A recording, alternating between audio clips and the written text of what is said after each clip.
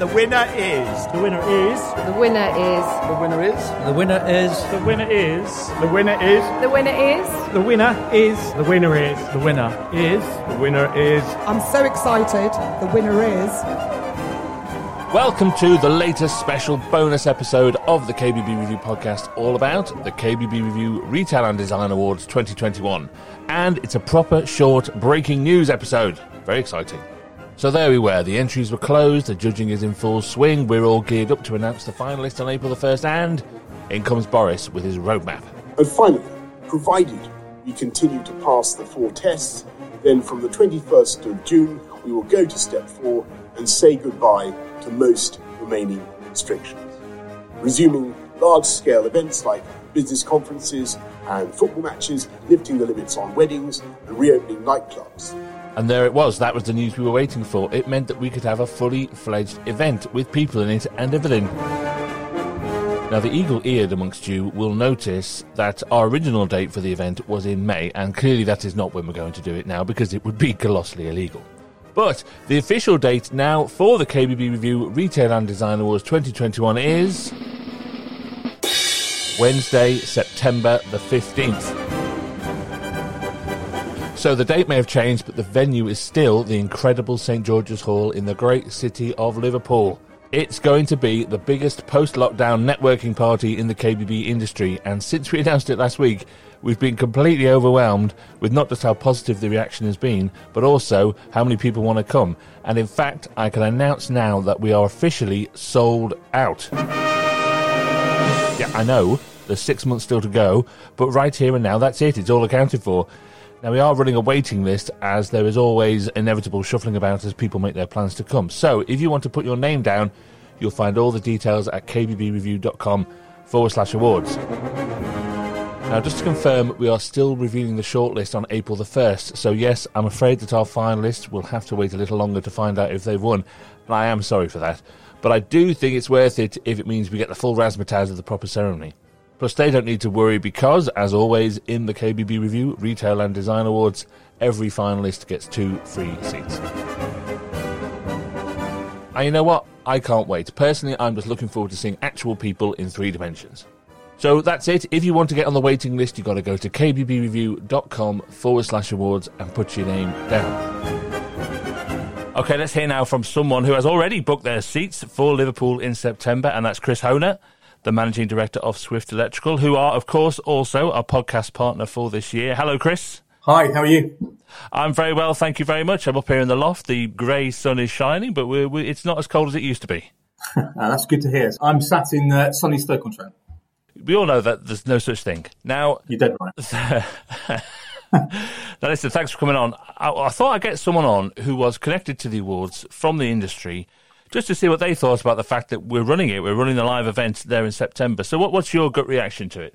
I think it's great news for a number of reasons. Andy, you guys and you personally do a fantastic job with these awards. And I think it would be a shame to have to show those or attend them online on a virtual show.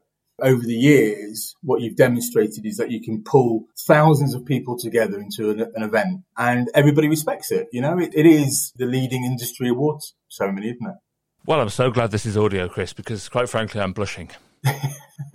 But seriously, look, why do you think it's so important, these big events? Why do you think they are important to the industry? Well, it's the old adage, isn't it, that you need to network. To see each other once a year in an event is just fantastic. And it's so important because it's cross-fertilization as well. As Swift Electrical, we only sell appliances, sinks and taps. But to meet up with the guys in the bathroom industry, to understand trends, to understand buying patterns, you know, it's the whole networking thing, which has been drastically lost over the last 12 months because of this pandemic. And we are very grateful for it. You're one of our supporters and our sponsors this year. So why is it important for you to attach your brand to it, do you think? What do you get out of it? Well, I'll go back to what I said originally. It's the major event of the industry and the event of the calendar, isn't it? I've always seen your event as really as the Brits of the kitchen and bathroom industry. So for me, attaching my brand to it, and I've been a long supporter in various guises over the years, Andy, and it's always worked really, really well for us. That's very kind of you, Chris, but I like to think that the Brits think of themselves as the KBB Review Awards of the record industry. You're probably right. So listen, I can understand why, actually, to be very realistic about it and open and honest about it. I can see why. Look, we're still here in March. We're still locked down. People are still getting jabbed and vaccinated. And I can see why there might be concerns about attending events, very realistic and very, very genuine concerns. Do you have any worries about that by the time we get into September? No, not really. I think there's a couple of things, isn't there? The non-essential trades open again on the 12th of April. So that gives us a good 5 months, doesn't it, before the event? And also I think it's a key timing, because if it's the first week of September, then we can skip into the peak selling period in the autumn after the event. So I think it'd be a good launch pad for us. But there's a lot of things. If you just cast your mind back to December, when Boris said he was going to be rolling out this vaccination program, look how quickly that's happened. Over a third of the UK is now being vaccinated. To see how much we're going to get to in 5 months. So I think September's a good stake in the ground. Rest assured that it's going to be fully compliant. You guys will do all your health and safety. We've got to put our trust in the event organisers, haven't we, as well?